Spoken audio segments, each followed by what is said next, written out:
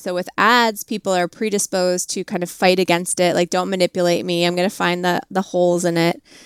With people, we're actually predisposed to trust one another, and we're predisposed to be agreeable and maintain sort of social harmony and to like one another. And what's so interesting is that we tend to forget that, and we tend to think that when we're trying to influence people, we're in that ad mindset.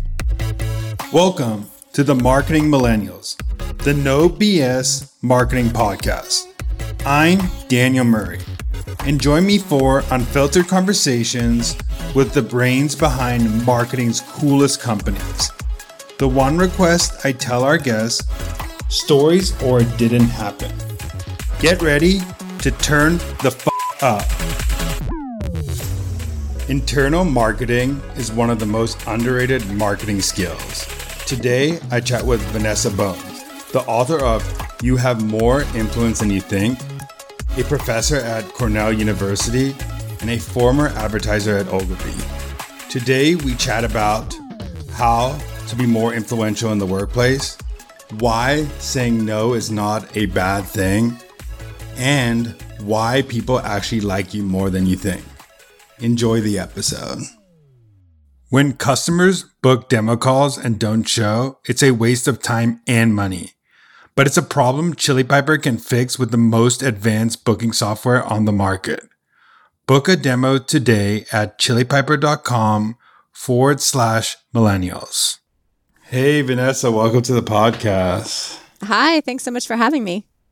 I want to get started and ask you about your journey because you actually started in advertising and then wrote a book. So I love to hear that journey and how it came about.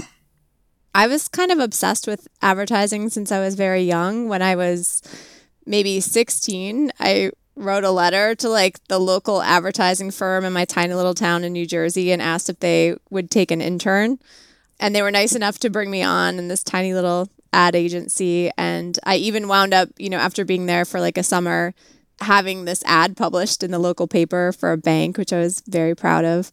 And then I went to undergrad in psychology, and I still had this idea that I would go into advertising.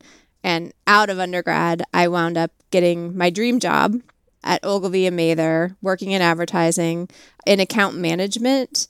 And, even for this entry-level position, interviewed with, 7 people to get it at the age of 22. And it was such a big deal to me, go down to New York City, move there, go to work at this ad agency that I had glorified. And then I actually wound up hating my job there. And I think what happened is I was in account management, which was the entry level position. And we really didn't do much of anything. We kind of just dealt with people and the coordination aspect. And I felt it was all about placating clients and trying to keep the creatives on task. And I never felt like we actually did much. And one of the things we got to see though was the market research people. And they would, present their work on we tested this out and people prefer this kind of slogan, or we've seen research that shows this. And I always thought that that was so fun and interesting. And they would do things like focus groups in addition to these sorts of surveys. And so I was really interested in sort of transitioning into market research, but everyone in that department had a PhD. And I did not, I was fresh out of undergrad, and there was really no entry-level position there. And so I kind of just gave up on advertising for a little while and tried a bunch of different things. And then eventually found myself back in graduate school getting a PhD in experimental psychology, still with this sort of idea that I would go back into advertising and be in market research. And then I just fell in love with actual research, just teaching and academic research and the kinds of studies that I was having a lot of fun running and publishing. And they were all in the domain of social influence. In the end, that was, I think, about 15 years ago now that I started doing that. And so in the last year, I kind of summarized what those 15 years has taught me about influence in my recent book.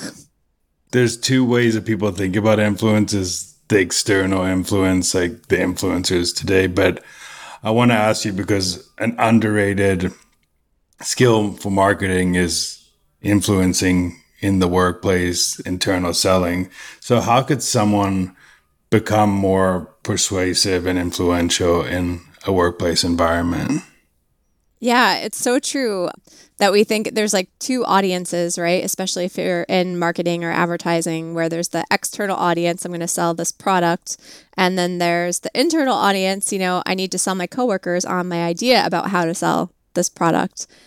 So one of the distinctions I make in my book is this distinction between ads, which people are sort of preconditioned to not be persuaded by, right? We have to fight like psychological reactance and this idea of, I don't want to be manipulated. And so you have to kind of be creative in your ways of not invoking some of those psychological barriers, right? When you're advertising outwardly. And there's a distinction between that kind of selling and then people. And so the book I wrote, which is You Have More Influence Than You Think, and it's all about how we underestimate the influence we have, is really focused on the influence we have with other people, often in face-to-face contexts, often in these kinds of meetings or, these internal selling examples or situations. There's actually the opposite issue and the opposite sort of psychology. So with ads, people are predisposed to kind of fight against it, like, don't manipulate me, I'm going to find the holes in it. With people, we're actually predisposed to trust one another, and we're predisposed to be agreeable and maintain sort of social harmony and to like one another. And what's so interesting is that we tend to forget that. And we tend to think that when we're trying to influence people, we're in that ad mindset. Like, I have to come in guns blazing. I have to really, pull out all the stops and know all these tricks and things like that. When in fact, to influence just people, we often can do it in pretty subtle ways, just if we're honest and direct and genuine. And so a lot of the research I talk about in the book goes into these psychological biases we have that kind of convince us that we have to be extra loud and make this whole big spiel to get people to, agree with something we have to say or believe or, go with some idea that we have, when often a more gentle approach where you just kind of lay things out, let people think about them, is often more effective. And that we tend to think that, we have to be perfectly articulate to sell our ideas. Otherwise, people are going to think, or they're not going to be convinced unless we're like super competent at expressing them. When in fact, people just get the gist of what we're saying and are more convinced by our warmth and just how much they like us and how genuine we're being, than by this kind of more salesy, like, I have the perfect argument, I'm going to convince them with the perfect facts and say things perfectly. And in the end, we make it harder on ourselves, I think, to actually convince other people of things than we need to, right? Often just kind of stating our ideas is enough if we're willing to kind of speak out and say them. I like that distinction, because I even see people in the workplace, they come up with this like whole sales pitch to pitch someone internally. Even internally, there's this political game people play when some of the best people I've seen are just super nice people who just generally care about people in the workplace. Question I have for you is, how could someone that's in entry level or younger in their career or less experienced influence people, leaders? And then the opposite question would be, how should leaders be more influential in the workplace? A lot of people who are at the entry level or just in a lower level position feel like people above them just aren't going to listen to them. They feel like they have so much to prove to sort of convince the people above them to listen to their ideas and take them seriously, and that they belong there. And there's some interesting research where researchers have asked people, do you think that people who are older than you or more sort of wise than you would take your advice? Or do you think that people of the same age would be more likely to take your advice and want to hear your advice? And people think that, older, wiser people, and you could sort of translate it into like, people who've been in the business for a while have no interest in what I have to say. I can't tell them anything interesting and I don't have, much to offer. But I think people my age and younger, or at my level and younger, they are the ones who will really take my advice. But it turns out when these researchers asked people that, that's what they thought. But then when they had them give advice to people of sort of different levels, in this case, it was ages, that everyone appreciated having advice from someone who knew about a certain topic. And so we think that, the only people who actually want to hear our ideas and our advice are kind of below us, when in fact, anyone who's at that upper level can tell you, like, you want to hear what the people sort of on the ground are seeing and experiencing and know. Like, you want to get advice and information. And so one of the things that people can do in order to have more influence when you're kind of at the lower level, right? We think of influence as being more about like the authority, and that is part of it. But it's also about things like there's something called informational influence. And so that is basically like, I just have access to information. I know what's going on in my area really well, to the point where I can give people good intel on what's going on down here, right? And that's really, really useful to them. And then they see me as this essential person who they can go to, who can, knows what they're talking about and has good ideas about this thing. So informational influence is actually really powerful. And it's something we often forget. We think it's like really about authority. Do you have that position? But it's also like, do you have the information? Do you have this knowledge that is useful to people?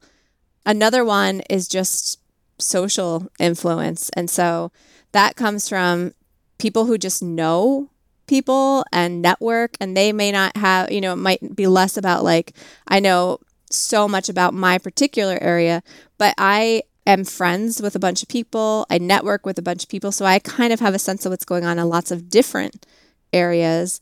And I've made an effort to connect with people. So they like me and they listen to me, and I have some more influence, on a sort of a wider, like it's like a breadth kind of thing. And so that's another way, is by networking, getting to know people, and becoming an expert in that particular area that you have. Those are two ways to develop influence without that authority position. And then you mentioned, when you're at the top, when you do have that authority, right? A lot of us, what's interesting is, by the time you make it into an authority position, by the time you make it up sort of the ladder, right, you've often fought so hard to get there, and you felt like you had to prove yourself all along the way, that once you wind up in this sort of power position or this influential position, many of us feel like we still have something to prove.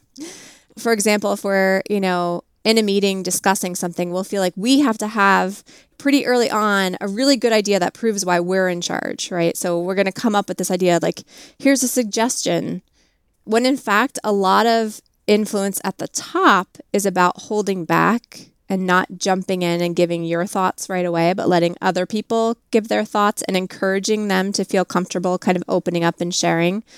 And then responding to those thoughts and consolidating what the group has been saying and sort of analyzing what the group has been saying, as opposed to directing the group in a certain way, because we forget that people see us as an authority figure. They don't want to go against what we say. So if we come up with an idea, they're not going to be like, oh, I think that's a bad idea. And so sort of the more space you can give for other people to share their ideas, the more influential you are from this authority position. A lot of people are challenged with the balance of people liking them versus having to say no to them or tell them that they can't do something. So how do you balance the liking versus having to say no to someone or having to have a hard conversation with someone? How do you balance those two? A lot of my friends have said when they make it up into these kind of positions where all of a sudden now they're in charge of a bunch of people and people are coming to them asking for like resources or whatever they're asking for, that the hardest thing is saying no. And first of all, I think there's a few things that are really helpful to know. One is that it's really hard for people to say no, even when you're at the top, right? Because you like the people who are asking you often, and you want them to like you, right? There's a whole bunch of psychological things going on there that make it hard to say no. We think it's hard to say no when you're kind of on the bottom of the ladder, but it's also hard on the top. But people actually dislike you less than you think. In other words, like you more than you think if you say no, right? Then we tend to worry about. So we really worry that like, oh my God, I'm going to say no, and then they're going to hate me forever. There's kind of like that, that's an extreme way of talking about it, but that's like the knee-jerk reaction is like, oh my God, they hate me now. They get over it pretty quickly. They find another way to do what they need to do, or they might even come back and ask for something in a different way or a different kind of thing that you can give them. And part of that is saying, I'm saying no to this, but having some opening, like, but if you came to me with this other thing, that might be something we could do, right? Giving them another sort of way to accomplish whatever goal they're trying to accomplish by asking you for something that you have to say no to in that moment. And then the other thing that I think is really, really helpful for everybody, no matter what level, is my colleague, Erica Boothby, has this finding she calls the liking gap. And this is the tendency to think that other people like us less than they actually do after we interact with them or, have some sort of conversation with them, whatever it is.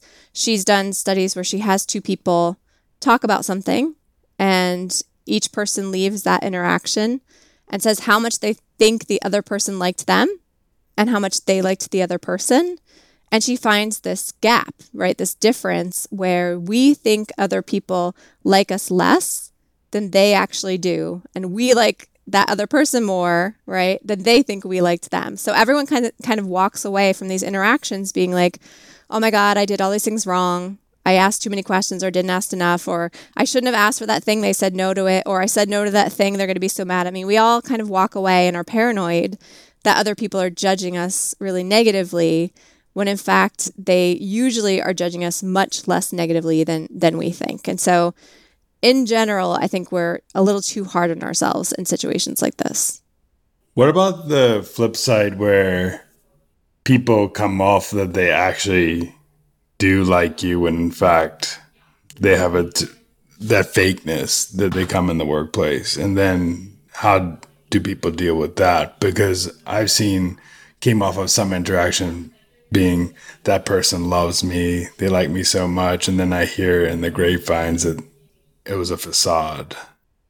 So I'd say the sort of liking gap findings are on average, right? Most of the findings in the literature are these averages, and there's always going to be these instances that don't follow that pattern, right? Where you get kind of the opposite, where you walk away being like, oh, that person loves me, and then you hear that they've been saying mean things after the fact. I'd say those kinds of things don't last too long, right? If it's the first time you sort of interacted with someone and then you quickly realize like, oh, wait a minute, they were being totally fake with me, you're probably not the only one who's experienced that. And that person is probably going to develop a reputation and not be able to get away with that kind of facade for a very long time, So I think there's kind of the short-term effects of pretending that you feel a certain way about someone, and then the long-term effects where it's like, okay, years from now, everybody kind of knows that this is the way this person is, and they can't get away with it anymore. And so you're not making that mistake anymore because you know that when they do this or that they're really being fake, So I do think that there are these reputational elements if you aren't actually genuine. But most people genuinely do want to be liked, and one way to be liked is actually to like other people. And so it kind of, even without this kind of tit for tat kind of thing, it just kind of wires in us this desire to trust people and like people, not always, but sort of more than we tend to give people credit for. I know how frustrating it is when customers book calls and don't show. It's a waste of time and money. That's why I'm impressed at how Chili Piper is fixing the problem through their advanced booking system. And it's not just booking. Chili Piper also boosts conversion rates and generates more calls. Brands like Airbnb and Gong are seeing great results, and you can too. Book a demo today at chilipiper.com/millennials. That's chilipiper, bohns.com/millennials. The thing I feel most confident in, where maybe it's not a hill I would die on, but it's like, I would be shocked, right, if my recommendations on this didn't wind up being true or these findings didn't wind up replicating long term, because my main area of research is on asking for things. And I've been doing it for over 15 years now. We've run studies where we've had our participants ask other people for things. And at this point, they've asked over 15,000 people for things. And we find this really consistent effect that, again, I would just be so surprised. And I feel so confident, at least coming up with recommendations from it. And so the basic effect is that people think other people are more likely to say no to them than they actually are. And we've had our participants ask strangers for favors and guess how likely they are to, do them these favors, whether it's donating to charity, filling out a survey that they have to get filled out, borrowing their cell phone, walking them to a certain location that they pretend not to be able to find. So all these different things, people think that, people are going to be rejecting them about twice as often as they actually are when we have our participants make these requests. And interestingly, we've had them ask strangers, we've had them ask friends, we've had them ask in different ways, we've had them offer money, like we've done so many variations of this. And I'd say the biggest takeaway is that people say yes more than we think. And so on the one hand, if you need something, people are more likely to do it for you than you think, right? On the other hand, part of that is because we find that it's hard for people to say no, to find the words. If you imagine yourself on the other side, someone comes up to you and they're like, hey, I'm in a bind. Could I borrow your cell phone? Even if you don't want to give them your phone, it's awkward and you have to come up with the words. And it's this kind of what do I say? So there's kind of two takeaways. If you need something, people are more likely to do it for you than you think. At the same time, if you're asking someone for something that they feel uncomfortable with, they find it harder to say no to you than you think. That to me is just a really strong finding. And then the other biggest finding in that area is that this is really true face-to-face, but not over email. And so I think this is something that's helpful in so many ways to know, is that when you talk to someone face-to-face, they're so much more likely to say yes than if you email them. In one study, they were 34 times more likely to say yes face-to-face than over email, which was just a huge effect. But our participants in that study thought that it would be about the same, that the compliance rates or the yeses would be about the same no matter how they asked, because they thought what people do is they kind of weigh the costs and benefits and decide whether they want to do something, when in fact, people base a lot of their decisions just on emotion and connection, like social connection. And so if you're standing there face to face with someone asking for something, it's a lot harder to say no to someone's face. You also trust them more because they're right there in front of you. There's just more of a social connection. And so it's really hard to say no. An email you can ignore, right? Or you can come up with the perfect way to say no if you feel like you need to respond to it. So it's just so much easier to say no or avoid doing something when the request comes over email. Do you see that same effect over Zoom than in person? Because over Zoom, you might not have the same, you're not in person, have you can't see every social cue that they're having. They can't look anywhere else to ask someone else an answer. So that'd be an interesting thing to see do people say more yes in person more than over Zoom, because I'm interested in that. We actually did those studies as well. During the pandemic, a lot of people I know had to quickly change the way they were studying things, or all of a sudden new questions were kind of even more interesting to people. And so one of the things we did was to actually look at this question now that so many people are using Zoom and the phone, and I guess mostly Zoom as opposed to the phone, but we wanted to test the phone as well. We did a couple studies where we compared face-to-face to Zoom to the phone to email. We wanted to sort of understand what it was about each of those modes of communication that might change compliance rates. So we didn't know if it was like the face-to-face element of Zoom, like is that what's important? Or is it the fact that it's a synchronous medium where two people are talking at the same time, and so I have to come up with my answer on the spot? So that could be the phone and Zoom, right? You ask me a question, I have to answer you right there. But with Zoom, I actually see your face, so I would have to say no to your face. So we're like, which of these things is going to be most important? So we compared all these different media, and what we found was that nothing beat face-to-face. Just like hands down, standing in front of someone face-to-face is way more effective to get what you want than any other kind of medium. But if you don't have access to someone face-to-face, which, I mean, there's plenty of times we just can't meet with someone face-to-face, Zoom and the phone were both just wildly better than email. So email is like the worst thing. And it's funny because when we asked people, they thought they would all be almost the same. They definitely didn't think there would be huge differences between these different types of media. And I think part of it is like we think that when we write an email, we can, again, be super articulate. We think that's really important. I can articulate my thoughts. I can make a really clear argument, something that like is going to clearly convince someone. But anyone who's been on the receiving end, like we don't even read emails that carefully, right? And so much of it is not about the perfectly articulated thought. It's about just a conversation and kind of just seeing where someone's coming from. And there's so many, as you said, nonverbals when you're in person, even more than over Zoom. And so we don't often realize how much of a difference it makes, but it does, in fact, seem to make a huge difference in person. I could definitely see that. I think I'm just thinking about people breaking up with people, and it's just people easily do it over email because they avoid that, or text. Back in the day, there's some, because they avoid that human to human interaction, and it's harder to say no to someone or articulate that, but it's so much easier. And this is actually pretty interesting because I think it just gives, when people are saying stop these sales events or these in-person meetups and marketing, it's actually, we probably need to go meet our customers still, and we probably need to go talk to people face to face because we build that interaction. And then also customers can come up with a ridiculous response, and because even me, when I'm on email, I can weigh pros and cons. I haven't hours to respond. I could talk to 20 people before giving an answer, where that's in B2B especially, that happens a lot.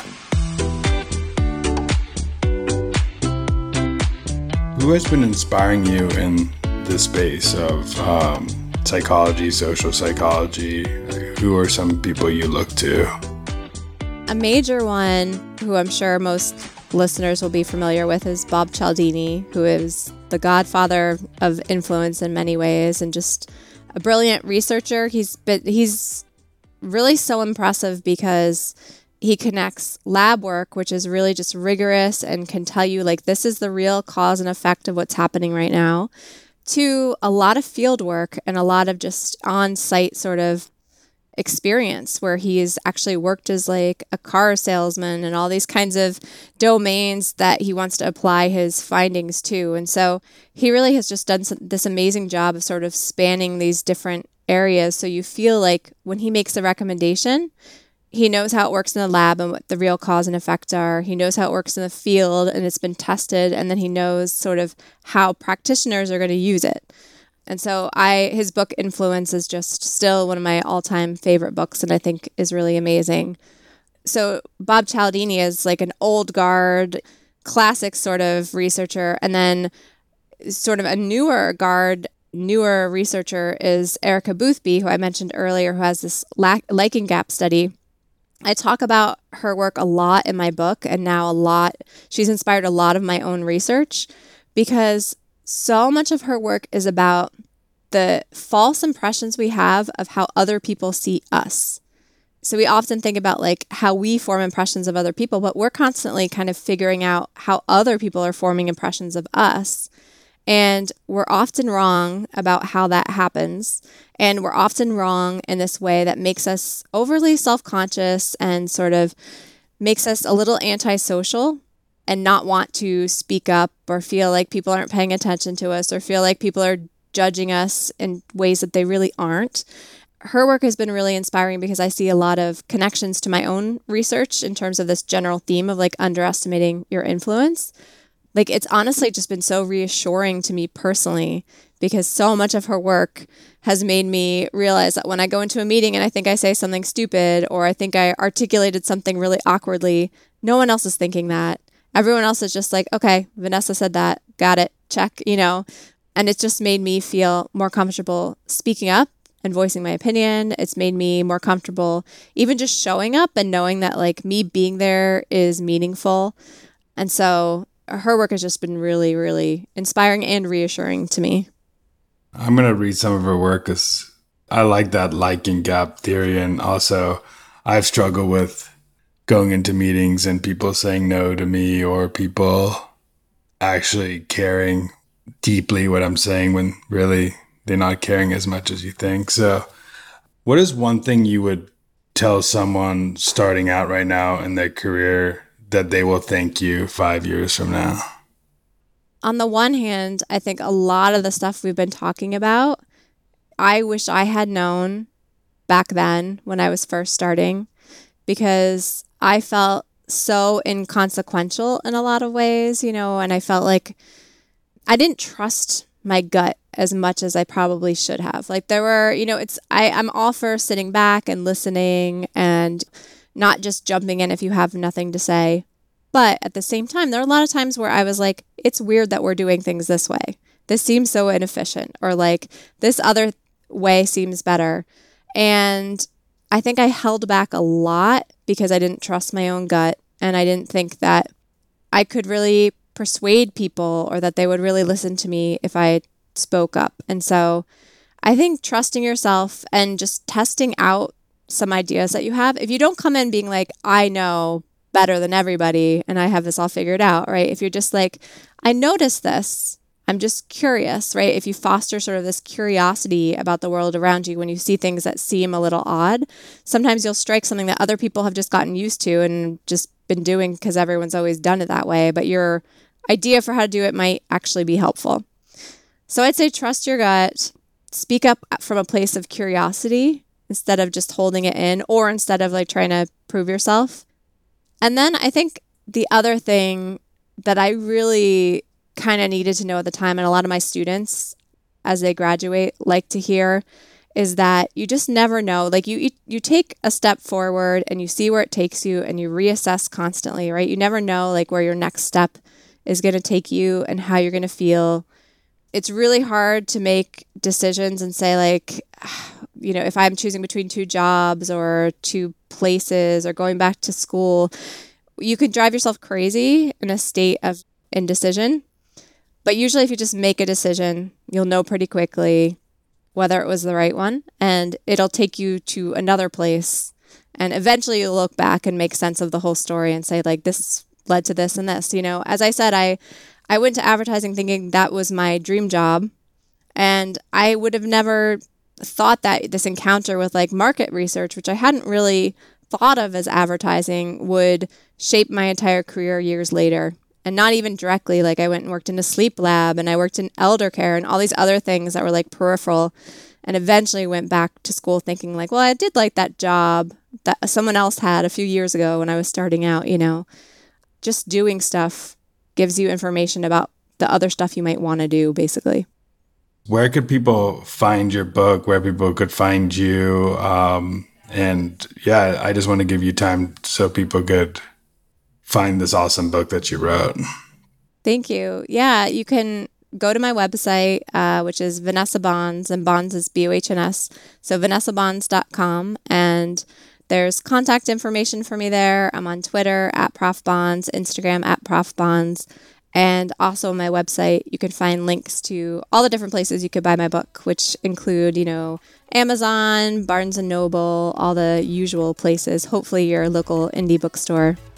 Cool. Thank you so much for this. It's been awesome. And I think this is going to be extremely helpful for people in the workplace. So I appreciate you coming on. I really hope so. Thank you so much for having me. Thanks so much for listening. Tune in next week to hear more great insights from marketing's coolest operators. If you haven't already, please consider subscribing to the Marketing Millennials podcast and giving it a 5-star rating. It helps bring more marketers into our community.